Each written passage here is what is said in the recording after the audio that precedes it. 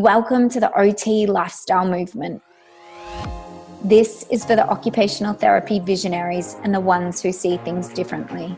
We're moving our profession forward through living and leading a truly holistic lifestyle.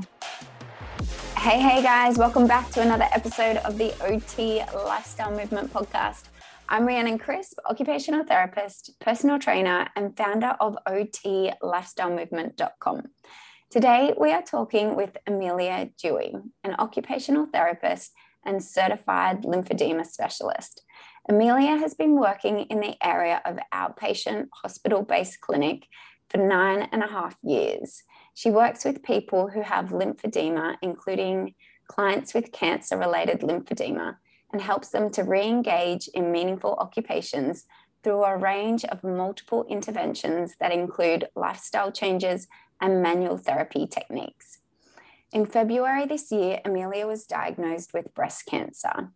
She's been really open about her health journey on Instagram, and I really wanted to have her on the podcast to share her personal story and her identity shift from therapist to patient and how the diagnosis has changed the way she practices.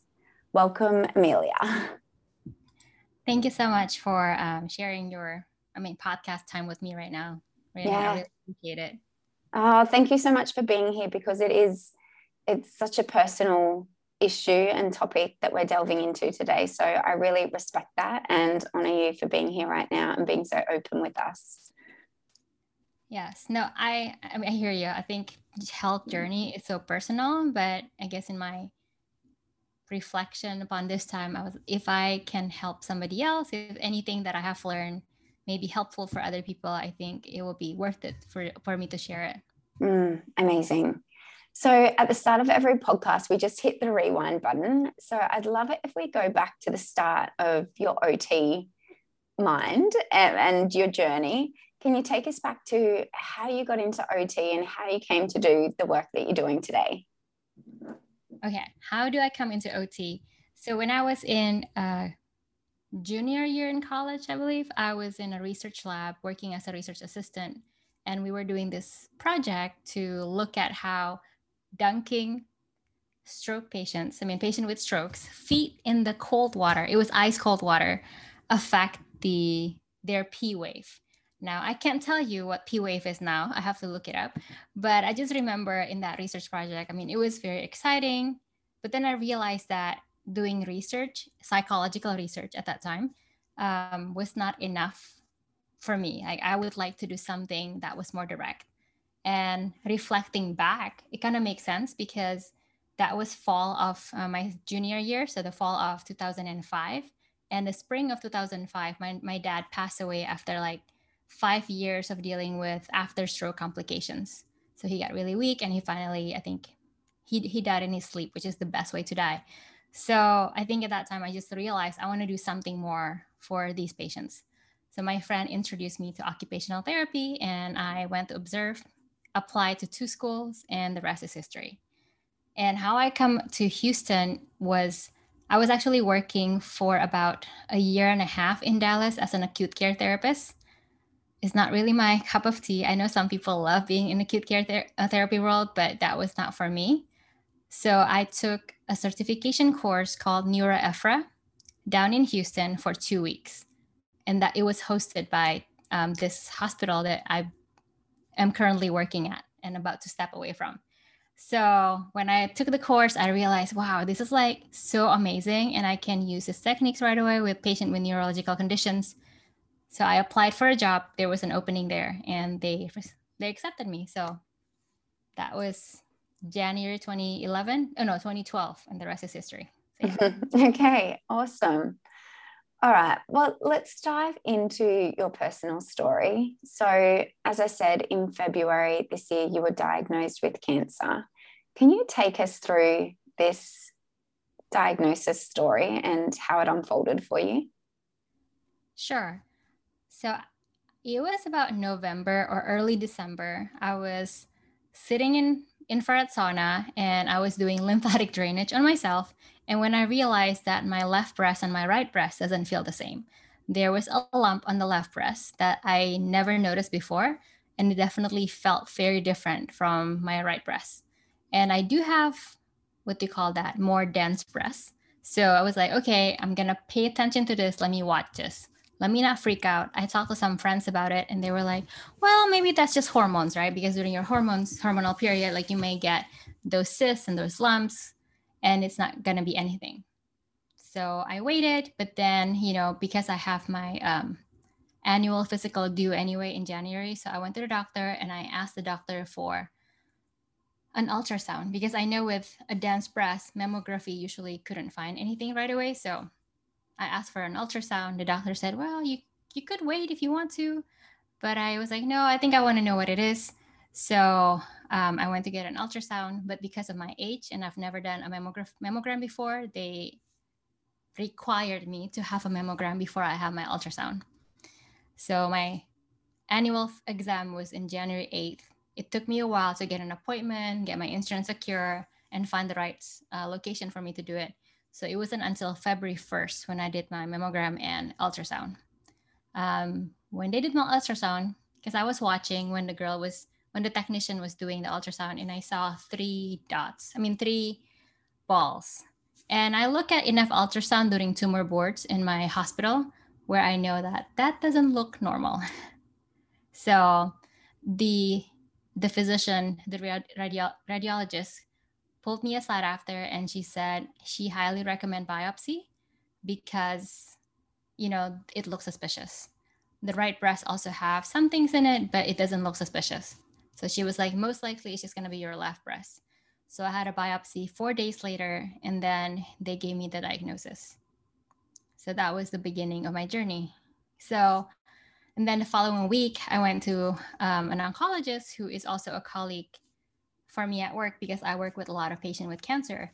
And she sat me down and she gave me the news that she told me, I wish I don't have to tell you this. I thought it's just going to be a quick thing and you can be out of here with just surgery.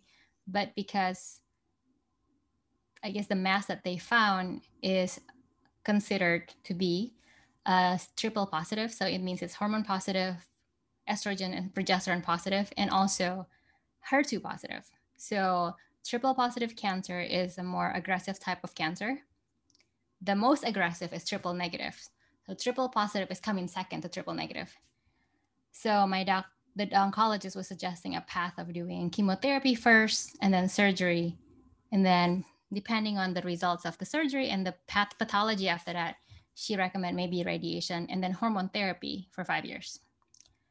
So I just remember it was a Thursday afternoon. I came back to work and I asked my manager if I can go home just because it was a lot to process.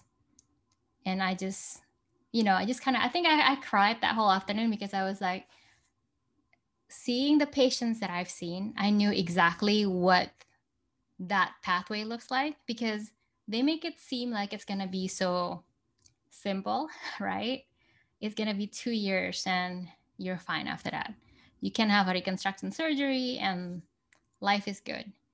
But I know from my cases, like just treating patients and talking to my patients, that it is not that simple. I mean, there are so many complications that can arise out of surgery, out of reconstruction, even lymphedema, right, as a result of those surgeries.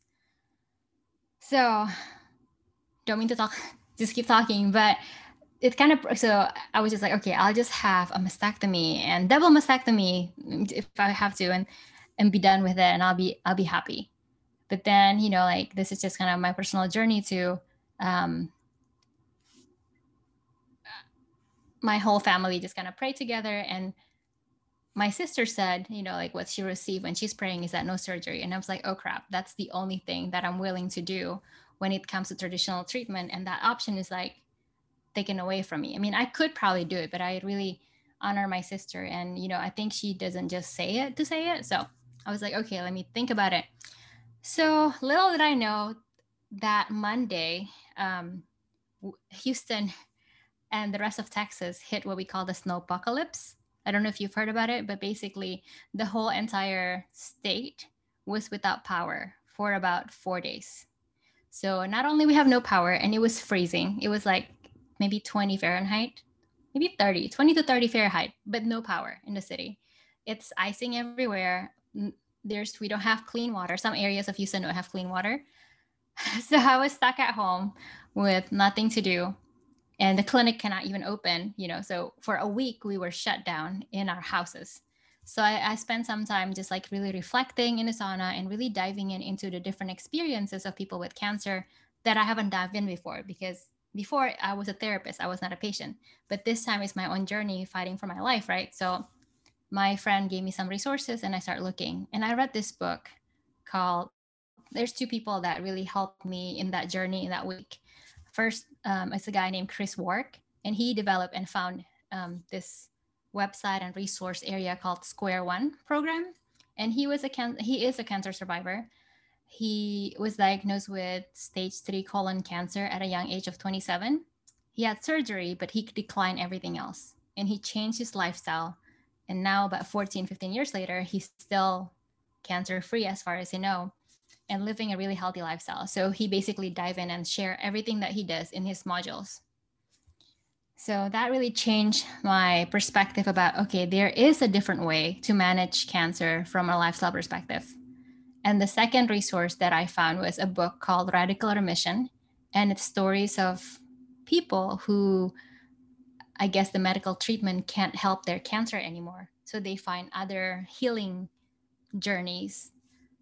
And I think I shared one of my posts about the different principle that they found. So it's like they found it through lifestyle changes, food changes, laughter, managing their emotions, dealing with their bitterness and, negative emotions and things like that. And a lot of the people who were interviewed in this book, they said if they know this other way from the beginning, they would not have done the traditional route.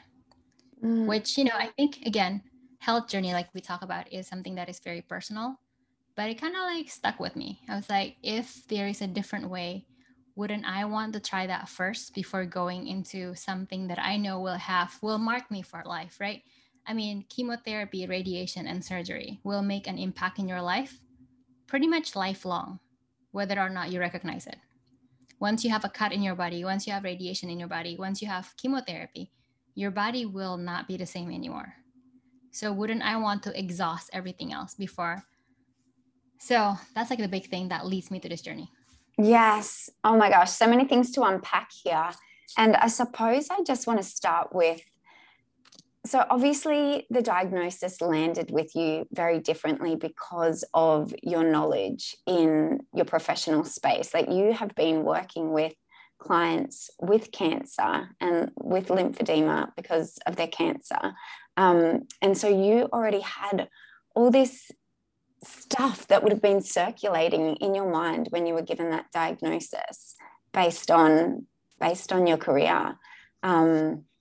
So I'm sure that has shaped your perception and the journey so far. And then also I wanted to sort of start diving into your healing journey, because is the chemotherapy and the radiation and the surgery, like the traditional methods, is that all you knew prior to doing your own personal journey, prior to your diagnosis? Or were you aware of the kinds of impacts that lifestyle changes could really have on a person with cancer? And were you already using them in your treatment sessions with clients? So for the second question, in terms of other alternative cancer management, I would say not really. The only thing that us as rehab professional is really, I guess, has been really pound into our brain is that exercise does help with cancer recurrence risk and also with managing your cancer side effects, cancer treatment side effects, right? So we know that exercise helps. We know that stress doesn't help. I just don't know to how much. I didn't realize what degree that stress, either that from emotional stress or physical stress from toxins in our surroundings and toxins from the food that we eat and toxins from technologies, right, including our cell phones, can really impact our body. So that part I have no clue about. I've heard of people using alternative methods such as meditation and acupuncture, but they're all kind of geared toward managing the side effects from cancer treatment, such as chemo-induced neuropathy, and different things like that. And, like pain from the cancer itself or pain from the surgeries, right? I mean, people use non-traditional method to manage that. But I never really, because all I know is patients who were referred to us from their oncologists or radiation oncologists. So I hardly ever seen patients who are choosing a natural method to manage their cancer. And the only people that I have come across are the people that is struggling. I will never forget. There's a lady who came in for treatment for her lymphedema, and I think she has stage 3 or stage 4 cancer, and her condition is quite bad. And she was trying to do all things holistically, and that is an image that I had in mind when somebody trying to do holistic treatment for cancer. It's just in my head, I was like, well, it didn't work. But kind of what you said, when I discovered there are so many other people who are doing the same thing, who are searching for the same thing, I was feeling empowered that, hey, maybe there's an option here that I can try. And I guess also, right, maybe about 2 years before before I got diagnosed, I also started looking into holistic treatment for just changing my lifestyle, right? Biohacking and different things like that. So I was like, I started going to functional medicine doctor even before I was diagnosed, because I started realizing that there is something that's not right with my health, even though my blood work is good. So there's something beyond what we can see from traditional medicine standpoint that still doesn't make me a healthy person. So I guess in this journey, in the beginning, I was like, do I believe in that enough to actually go through with this? Because as you know, with cancer, whether you go traditional route or natural route, there's always risk that the treatment doesn't work, right? Not one size fits all. I mean, they told me that my risk for survival is pretty high because I'm still young, and they found it pretty early. But then I also realized that the risk of recurrence is quite high. So, yeah. And so what stage cancer were you diagnosed with? So initially it was a stage 1 cancer because the 3 lumps are all under 2 centimeter. But when they did my MRI, they are showing some other activities in the rest of the breast. So I'm not really sure if I'm still a stage 1 because I didn't go back to my oncologist or the breast surgeon after that. I just felt so deflated, and they actually want, when I follow up with the surgeon after the MRI, she wanted me to go get another biopsy so she knows exactly what she's dealing with. And that was around the same time that I start reading into all of this more natural literature and how many people are saying that, okay, I'm going to preface it by saying this might be a controversial topic, but a lot of people are from the alternative side believe that biopsy can actually cause the cancer to grow for different reasons. So I just have a check, I guess, in my gut to not continue with that path of doing more biopsies, because at that point, that encounter with the surgeon was one of the hardest encounter that I ever had in my life with a healthcare professional. I mean, she means well, and we know each other because she also referred patients to me. But what she said was, you are still young, do not play with your life. And then she starts showing me these pictures of this woman who's like me. I think she chose Asian female who's my size for that reason, and how great, I guess, their body look after surgeries. But she also didn't realize that I saw her patients who have all the issues, right? So I know that it's possible, but at the same time, the other side is also so true.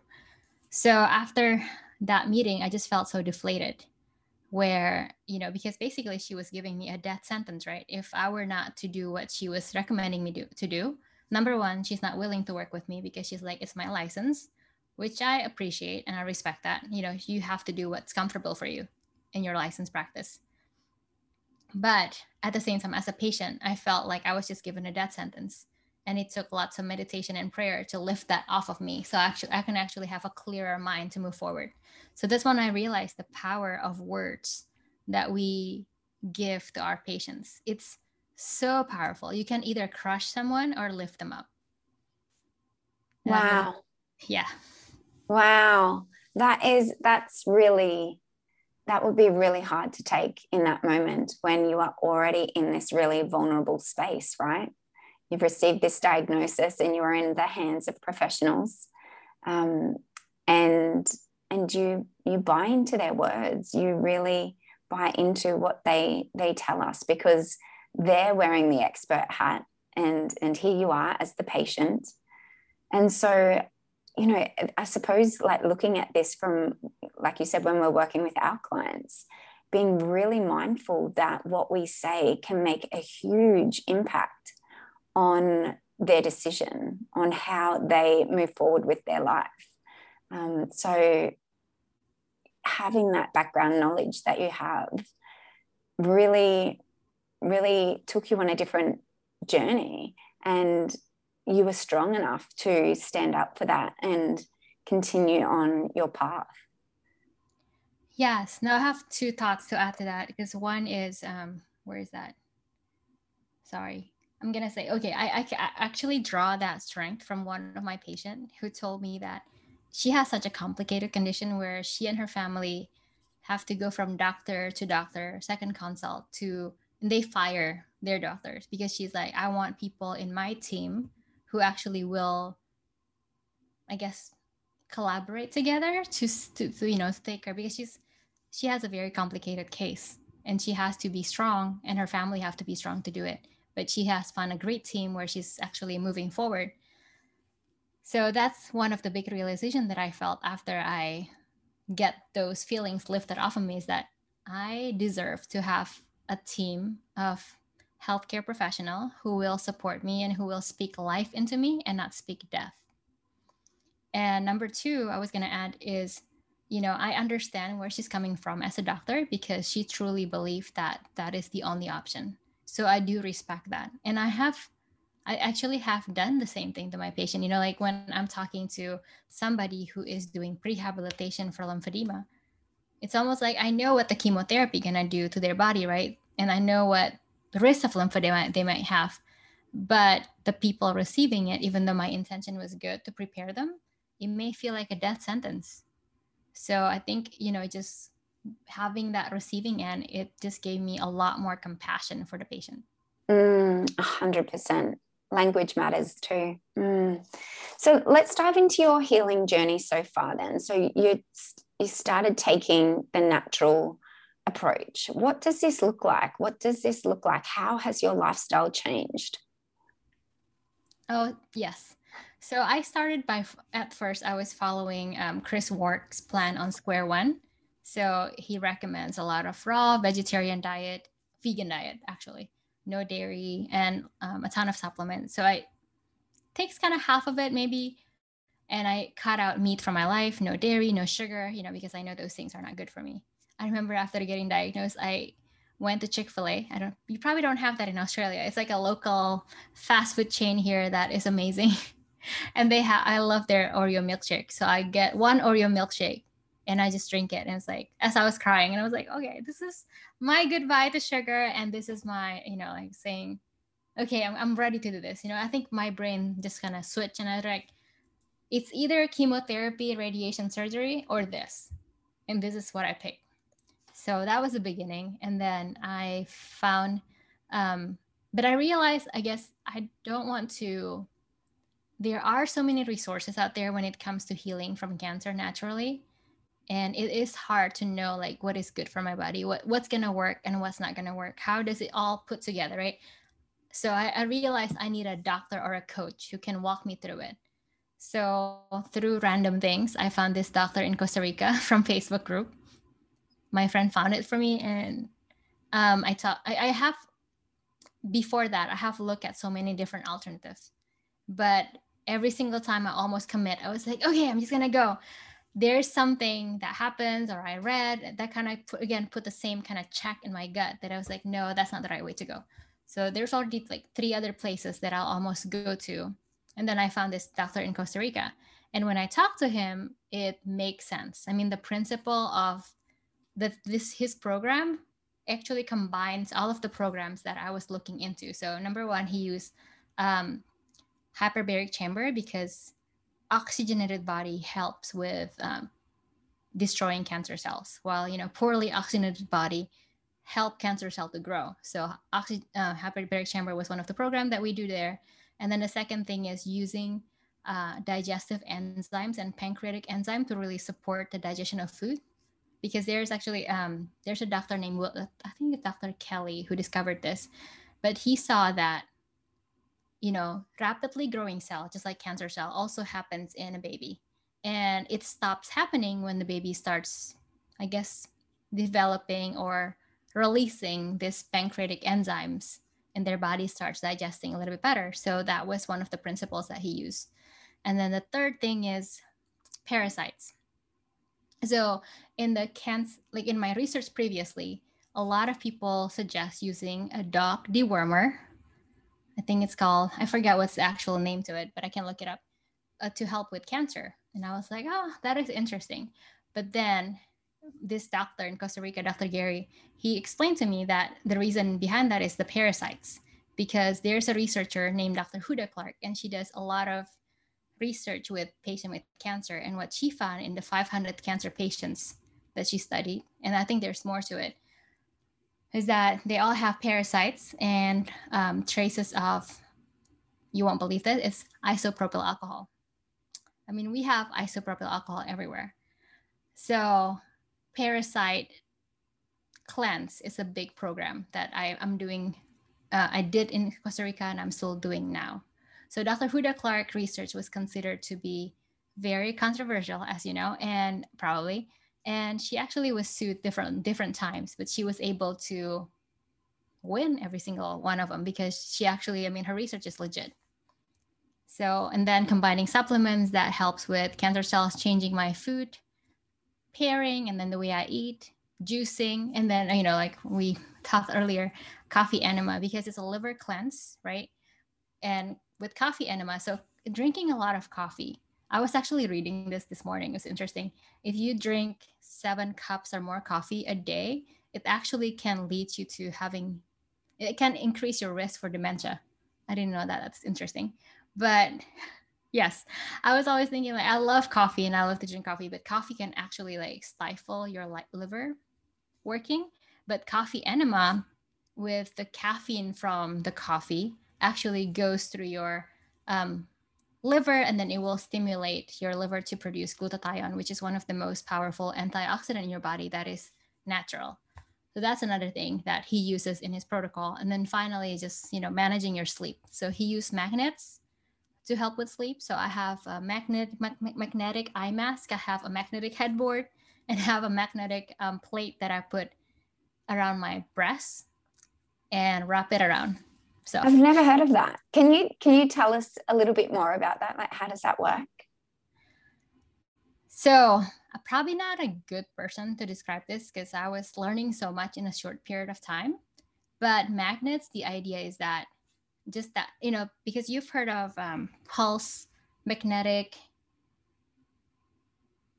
PEMF, pulse electromagnetic field. Have you heard of that? It's like it's kind of like supposed to help like your cells heal and different things. So this is the actual magnet. It's not the electric version. So with the magnet, with the idea for the eye mask, and then also the headboard is to stimulate the pineal gland, and then to stimulate my retina to kind of help me with sleep. So that's the idea of it in a nutshell. And with the one that I'm putting on my breast, actually, you have to put the negative side, not the positive side. Yes, negative. No, the north side is the negative side. Yes. You cannot flip it because it can cause the other effect. But when we put the negative of the north side, it can actually help with cancer cell apoptosis. Yeah. Wow. It must have been such a deep dive into all of this in such a short amount of time, like learning about how you can heal your body and what you can do to optimize your lifestyle. So you're really always taking that step towards health. And I could so resonate with when you said, you were having your last smoothie or thick shake or whatever it was, just that last bit of sugar. Because I can imagine for so many of us who live in the Western world, who are totally on just a convenience diet where we have everything at our fingertips and we can have sugar whenever we need it, and we're consuming so much processed packaged food because life is busy and it's easier this way than spending 20 minutes in the morning making a fresh juice for yourself. How did you go? Like, what was that journey like? Because the mindset would have been such a big player here, you know, just this switch. How did you flick that switch? Was it doesn't sound like a gradual transition. It sounded like once you decided, that was it. Have you had moments where you've felt weak and you've not been able to stick to your protocol that you're doing, or is your mindset so much focused on your health and well-being that you haven't taken that backward step yet?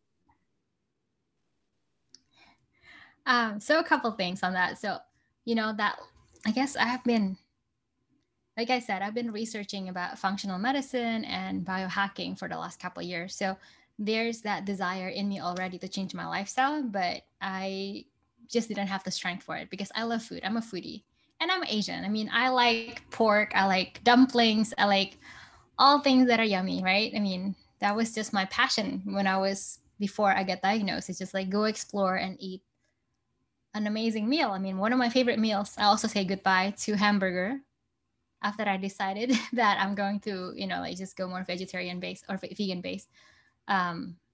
So, you know, I think that really helps because I know that what I was doing was not working. And then if I want to do this, then I have to switch. So the second part with that question, have I kind of like go back to the way I was?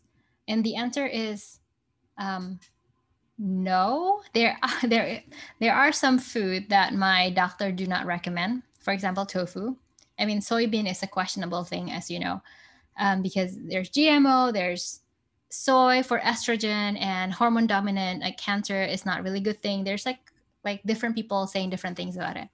So I decided, okay, I'm just gonna avoid it. But I went to a restaurant recently and I ate some edamame, you know. But you know, like it's not like I have gone fully like going back to eat burger and fries, right? But or like a fully sugar milkshake. So I make smoothies, I eat fruits as my natural sugar. I like my doctor allows me, like the one in Costa Rica, he allows me to eat plantains and he allows me to eat occasional dessert, but I make it myself. So I either use maple syrup or monk fruit sweetener or agave.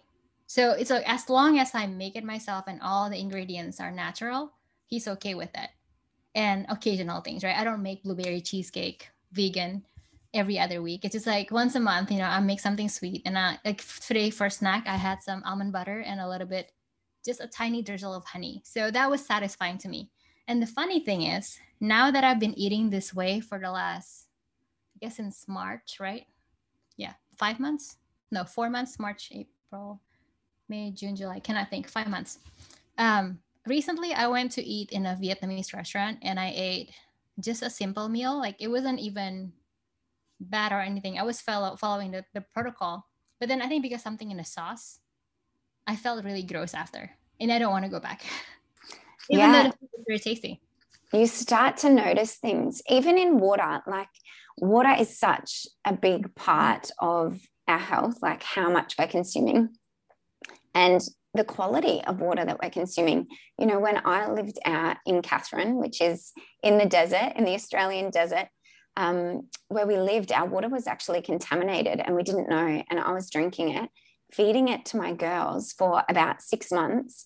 And then we realized, well, the community realized that years ago, it was contaminated with firefighting foam.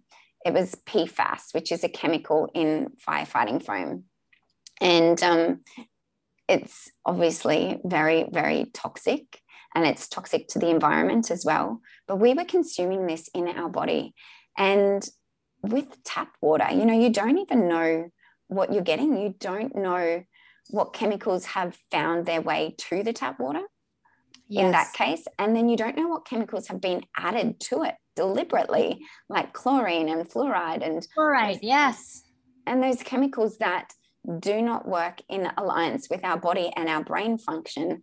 And, you know, these are the things that we need to start being mindful of and start questioning. And like your journey, it's like you really need to optimize and look at every single occupation that you do in your day and start to think, what can I do? Like, how can I improve this in some way? And the thing here is you don't know what you don't know.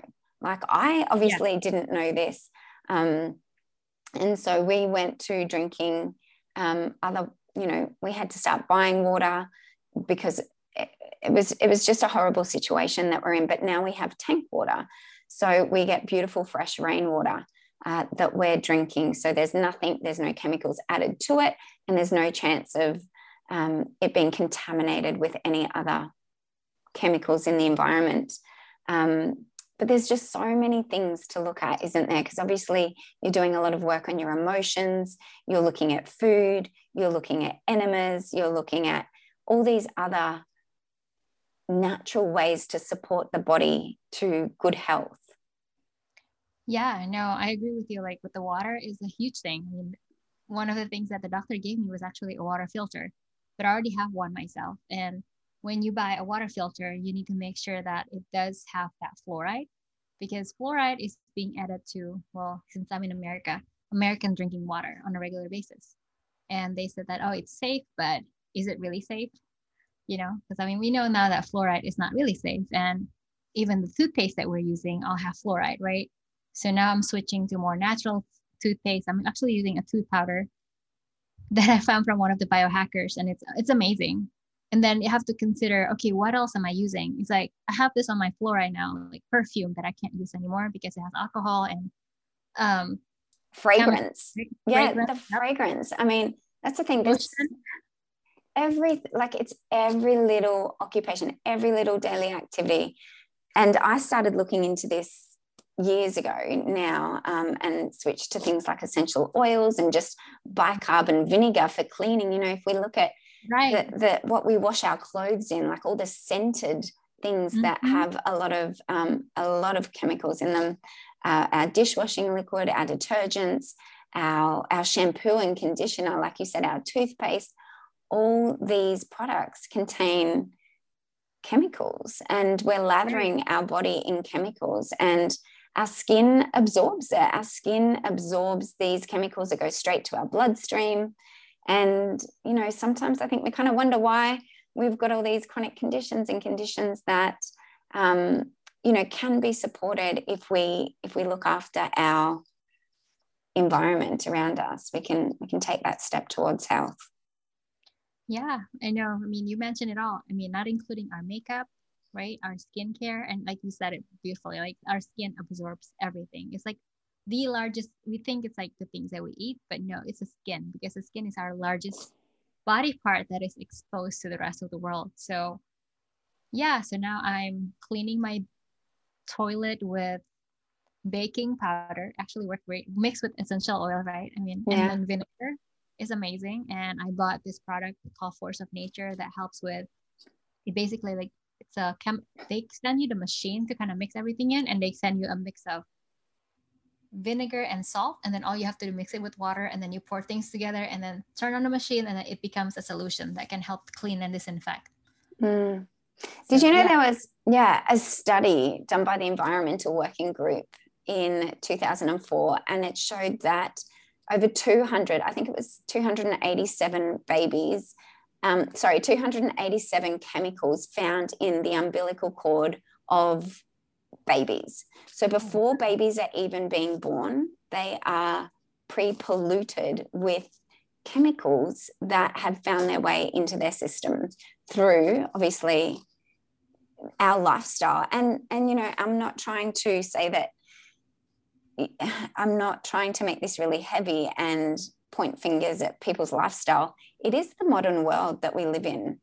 We cannot escape a lot of the chemicals that are around us in our daily life. If we look at the EMF that we're exposed to, if we look at the pollution from cars and the cities that we live in, a lot of these things can be unavoidable, but there is so much that we can do that is within our control, that we can feel empowered, like you are, like taking this step towards your health. And I think what you're doing is amazing. And I'm just so fired up that, you're just taking this personal journey and really, really finding what works for you and where you are at in your life right now to be strong enough to go through with these natural approaches, because I know so many other people don't have that sense of strength to follow through and to believe, because it's faith, right? I feel like a lot of it comes back to faith, like that this is possible and this will work for me.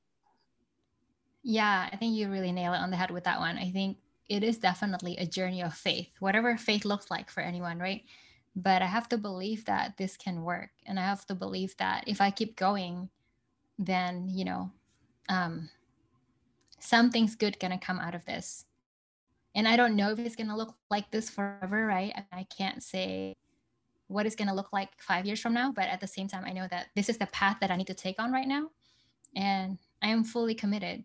And like you said, I love how you said that the modern world that we live in made us unable to escape some of these pollutants, right? I mean, I love that you're wearing a wired headset right now, because I actually just sold my AirPods that my mom gave me for my birthday because it's Bluetooth and it's EMF. So I don't really need, I mean, I already have my phone with me most of the time. So I don't really need to expose to more EMF.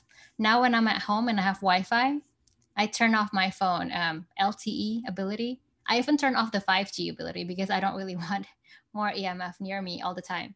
I turn it on airplane mode when I need to put on my pocket. I mean, I become like slightly a freak, I guess, in some ways. But I just realized that, hey, there are some things I cannot control, like you said. I can't control about all the towers outside and all the pollution that's happening and the things that people are selling, but I can control what I'm using, what I'm purchasing, and how my lifestyle looks, right? Because, like, I think you mentioned it earlier that, oh, we were talking on our pre-chat about how you want life that can sustain your lifestyle rather than the other way around or something like that. And that is so true, because right now, like, my life cannot be convenient anymore. Like, we talk about coffee enema, but coffee enema requires about an hour of my day every single day, because you have to make the coffee, you have to cool it, and then you have to put it in. I do pre enema to kind of empty out, because for coffee enema, you have to wait like 1 liter of solution in your stomach for about 15 minutes. And then you don't know what's going to happen that day. You might have more bowel stuff coming out of you that day. So I have to like allow like an hour for my self-care in the morning, plus another 15 minutes to get ready for work. So it used to be how I used to live, is that my self-care is last. My work and my career and everything else, social life, is first. So I just do quick things in the morning. I don't spend time to like really meditate or take care of myself. The only thing I do regularly was exercise. But food is like, oh, I'll just eat microwavable food, right? It's easy, it's convenient, and they call it healthy. So why not? And then, you just eat whatever available, and then you get tired, then you repeat it the same thing again. And I did that for about probably most of my life, like at least most of my adult life. So now my life can no longer be about convenience. It's all about how I can make this healthier. How can I really support my body? So it's a very different, what do you call that? Priorities. Yes. Okay. So let's say to the occupational therapist out there who's listening into this right now, who is burnt out and stressed out in their career and they're not prioritizing their self-care. I think so often, we harp on about self-care in our work, but we're not really taking a dose of our own OT medicine and really looking after ourselves. How do we do this before we get to the point of disease or impairment or burnout? Like, what can we be doing now? And what would you say to those OTs? That's a really tough question, because earlier I was just processing with another friend about how much our work is filled with the feeling like you're burned out and the feeling of stress. And this is one of the reasons why I have to leave my current work, is because in the last 5 years, I noticed the increasing stress level, because I've been there for 9 years and a half. So I know some things will not change and some things will change, probably maybe for the worse or maybe for the better. So when I come to work sometimes and I see my schedule and I see the amount of work that I have to do, it makes me feel really hopeless because I know that, oh, this is just going to keep going over and over again. So I think I would say if you are burnt out and you're very stressed at work, and I understand that right now finding a new work is really hard to do. If that's your dream, though, you will have to start imagining. I don't realize what's, like people talk about it all the time, the power of your mind and the power of programming your mind to really believe what you want to have for your life. And I thought it's just like a one thing, a one and done deal, right? I mean, you believe in prayer and then you say the prayer once and it works. But I think what I realized is that our mind needs repetition to create that pathway. And there's so many stories after stories about people programming their brain and they actually receive what they program.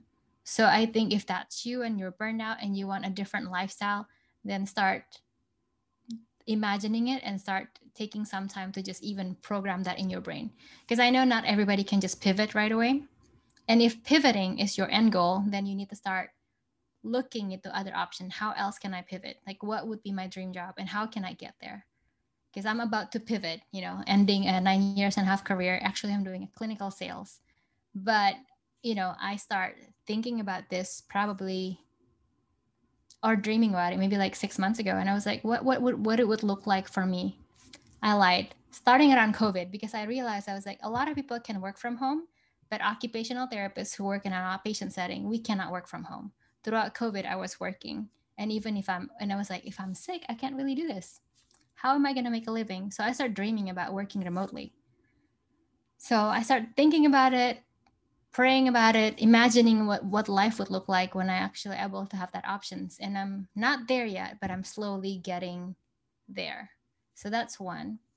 Number two, for self-care, pick one thing that you're going to prioritize today. I mean, I know that everyone has a different situation. I'm a single woman with no kids, no husband. So I really have no other responsibilities other than myself. I don't even have pets. So, like you may say that I can't just switch my lifestyle. I have so many mouth to feed. I have a friend who is going through breast cancer journey too. And she's like sharing that with me, like her husband and her kids cannot eat what she wants to eat. So it's just really challenging at home. It doesn't have to be like that. You can pick one thing, maybe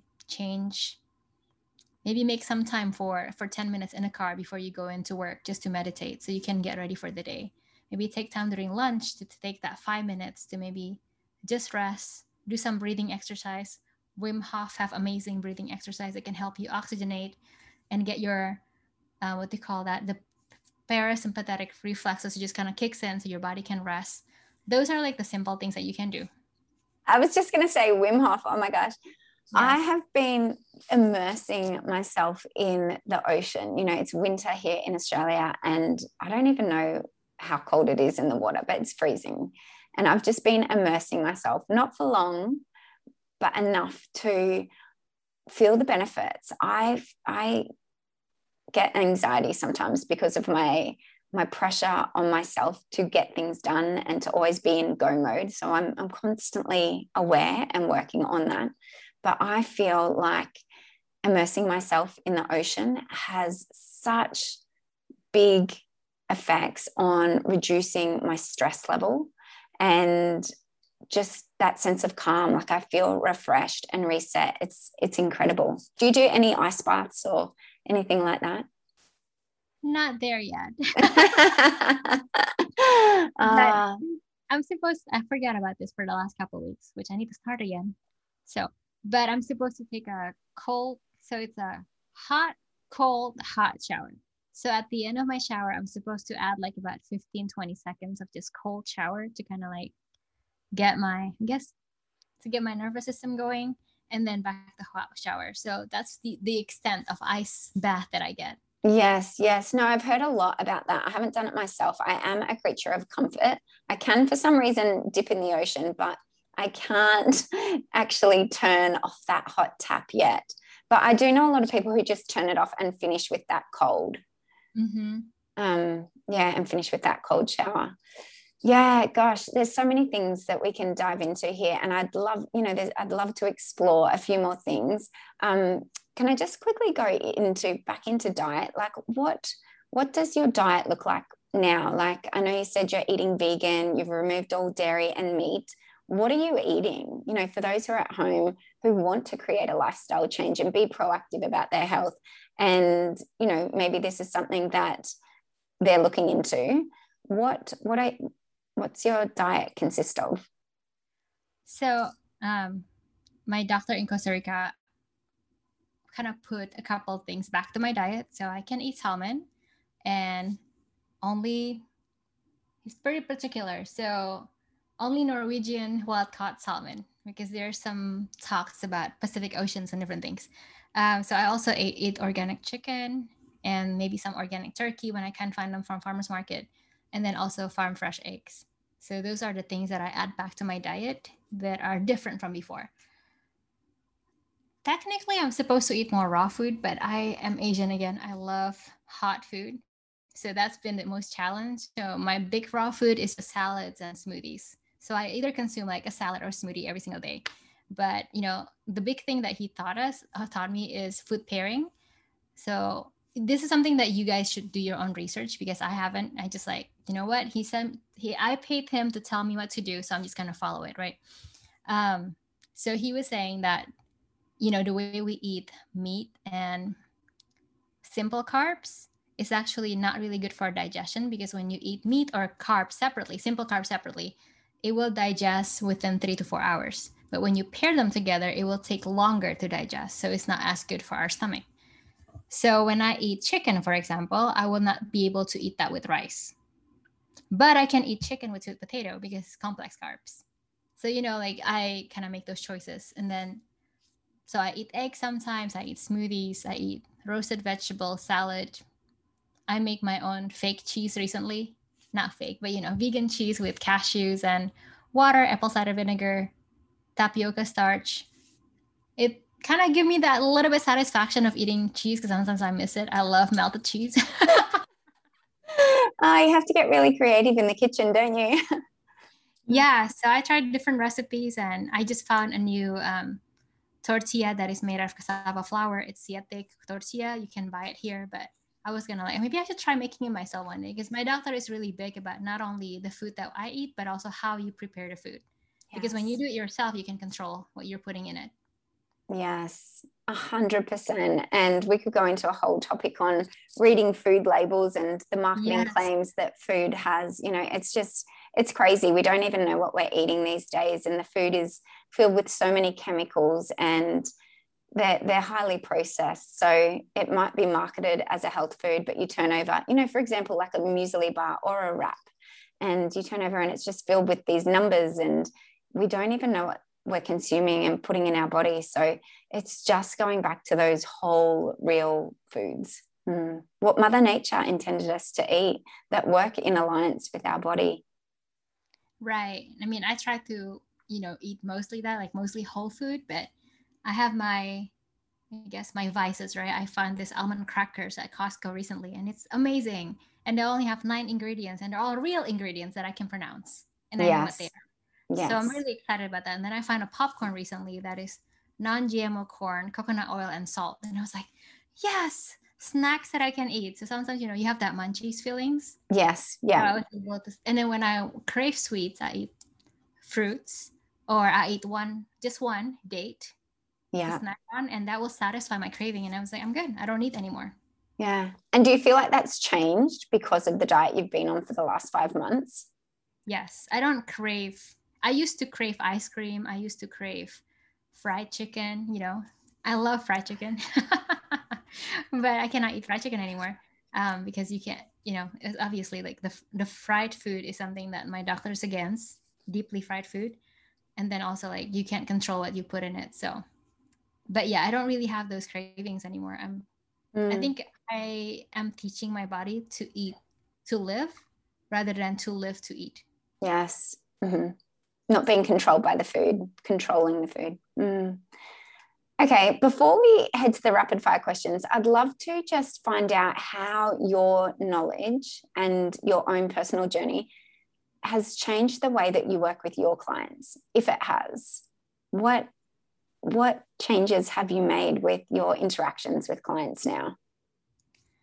Um, it's actually a really interesting question, and I think it's hard to answer right now because I still see a patient with cancer, and it's a little bit harder for me to work with them because emotionally it just feels a little bit more raw still. And I just didn't realize how much it affects me inside, because like I see the challenges that they go through. I see the pain that they're going through because of surgery and chemo and radiation. And it's really hard because, like I share some of my journey with some patients that I feel comfortable sharing. But most of my patients don't know what's going on with me. So it's just hard because, when you're an occupational therapist, my commitment is when you come to a session to see me, it's all about you, not me, right? And it's hard because I'm watching their journey and I can't share fully what I'm going through because I was like, but what if this can help them? But I know that my scope of practice, where I'm at, will not allow me to do it. But that's one side of the picture. But the other side of the picture, I just have so much more compassion for patients just because, the amount of lifestyle changes and the amount of appointments that your patients have to go through, it's crazy, right? They have this doctor's appointment, that doctor's appointment. And then I think sometimes, like with PT, OT, and speech therapists, like rehab professionals, we are quick to judge our patients to be something lazy or not committing or different things. But we didn't realize the challenge that they have at home, all the challenges, all the emotional trauma from just being diagnosed with something, or if they have stroke and, or spinal cord injury, that is another huge trauma in their life and big change that's really hard to deal with. So I think just it makes me way more sensitive about that. And I'm also more sensitive about the way other people treat their patients because I'm like, you don't know what has this person go through to come and walk through this door. So we need to make sure, like, even more that we are treating them the best way possible. So. And are you using any of the lifestyle interventions that you use yourself with your clients through an occupational lens? If they are open to it, like some patients, I talk to them about the food changes because, some of them are pretty, I guess, common knowledge, right? The no sugar, the, changing, like maybe no meat, no dairy, different things. I'll tell them about it, especially if they're talking about the food that they're eating. But I think and maybe it's just me because it's within our scope of practice, but I was like, I don't want really to, what do you call it, delve into it as much if I don't have to, like, unless I'm talking to them about why their swelling's going up and down, then we talk about food stuff. But it's not my main intervention. I think someday I would like it to be my main intervention, which is the lifestyle changes. It's still a dream. But it'll get there. Yeah, absolutely. And it's something that we can definitely be doing because I really feel that we have so much to offer in this space. We can be sharing so much more. And that's why Emmy and I created the OT Wellbeing Summit, where we spoke to other occupational therapists around the world who are incorporating holistic, complementary approaches into their work, such as nutrition and breath work and acupressure and yoga and meditation and mindfulness and intuition. I mean, there's so many different areas that we can be looking into to provide a really holistic intervention and approach for our clients. So yeah, no, it's definitely something that can be in the pipeline for you for sure. Yeah, I mean, I do talk to them about breath work just because diaphragmatic breathing to some degree, I mean, it helps with lymphatic flow. I mean, it is really true. I mean, I talk about this because I'm so excited. I saw it on imaging. My friend got imaged and she started doing diaphragmatic breathing and her lymphatic flow just started moving like crazy. It was amazing. So, and I also talk about stress management just because I think it's a huge thing that people don't talk about. I often talk to my patient with cancer about how being diagnosed with cancer is trauma, right? And they do need to allow themselves to grieve and process through that. I guess I use that. But while I'm doing that and talking to them, I also do manual therapy. I do my John Barnes myofascial release, a little bit of craniosacral, lymphatic drainage. So, and then we start talking through those things as I'm doing things on them. So on paper, it looks like physical rehabilitation approach, but it's just so much more. Absolutely. It's so combined and it's so complex. Right. Awesome. So now that you've been in the position of patient, is there any advice that you would give OTs who are working with clients who have a recently diagnosed with some sort of injury or illness? I think the big thing is just to be protective of the fragility of their emotion. And I think, by sharing, you don't have to overshare, obviously, but I think just sharing a little bit of vulnerable part of yourself to your patient does help the patient to build rapport with you. And just understand that in this time, they may be a little bit more emotional. I have a patient who is going through cancer treatment, and she got upset recently just because the person that she was greeted by was not very nice. So I think it's just like knowing that it doesn't matter what is our intention, but what matters is what they perceive.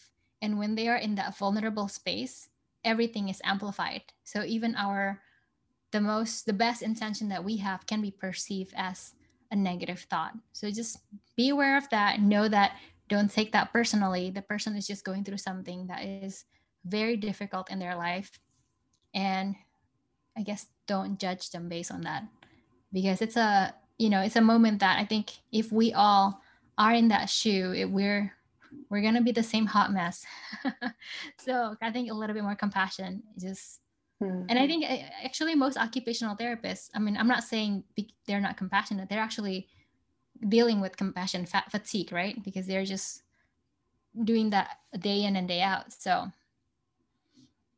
yeah, I love that. Don't take it personally if somebody flashed out on you. Yeah, for sure. Okay, well, let's head to our 3 rapid fire questions. So, all right. Number 1, in one sentence, how do you describe OT? Occupational therapy is a field that focuses on helping people to get back into their meaningful activities that brings, I guess, meaning to their life back. I love that. Yeah, I love it. Love it. What's one healthy lifestyle habit that listeners can implement today? Breath work. Awesome. Number 3, if you could only offer one piece of advice to OTs, what would it be? I think you've already given us a lot of tips and tricks. I think don't get boxed into your current practice area or current workplace, because with the field that we're in, there is so much more we can offer, but we have to, I think sometimes we just don't believe that we can create the space for ourselves. So I'm in that journey of believing that I can create space for myself in this world. So I just want you guys to join me in that. The possibilities are endless, honestly. They really are. Awesome. Thank you so much, Emilia. How can everyone learn more about you, follow your journey, and what social media accounts can they follow you on? I'm currently mostly on Instagram, so at @the_lymph_therapist. I used to have a website, but I shut it down because I need to rebuild it. So that's my plan after I quit my job. Actually, I put a lot of things on hold just because I knew that I need to focus all of my energy on wrapping up my work and then training the next person who's taking over my positions and making sure that everything got passed on smoothly. So stay tuned on the website, but it's coming. But yeah, so far, will it be the same address? What will it be? Yeah, it's gonna be. I have the address, thelymphTherapist.com. Awesome, cool. But still under work, so yeah. Yeah, too easy. Awesome. Thank you so much, Emilia. I really appreciate you sharing the vulnerable parts of your journey and for helping us to see our clients through a different lens. Thank you so much. Have a good day. You too. That's it, guys. I hope this episode resonated with you, but more importantly, I hope it inspires you to take action. If you hang out over on Instagram, come over and connect. You'll find me at Rhiannon Chris, and would absolutely love your radiant energy in our Facebook group family. You can find us simply by searching the OT Lifestyle Movement in Facebook. If you did love this episode, I would be super grateful if you shared it within your own OT team, or you can take a screenshot right now and share it on Instagram or Facebook so we can connect with more amazing open-minded OTs. The more we share the OT lifestyle movement, the more we can create a ripple effect. And if you do love the podcast, please give us a 5-star review. This means that we can be found more easily. So that's it, guys. Go out, create the epic change you seek in the world, one occupation at a time.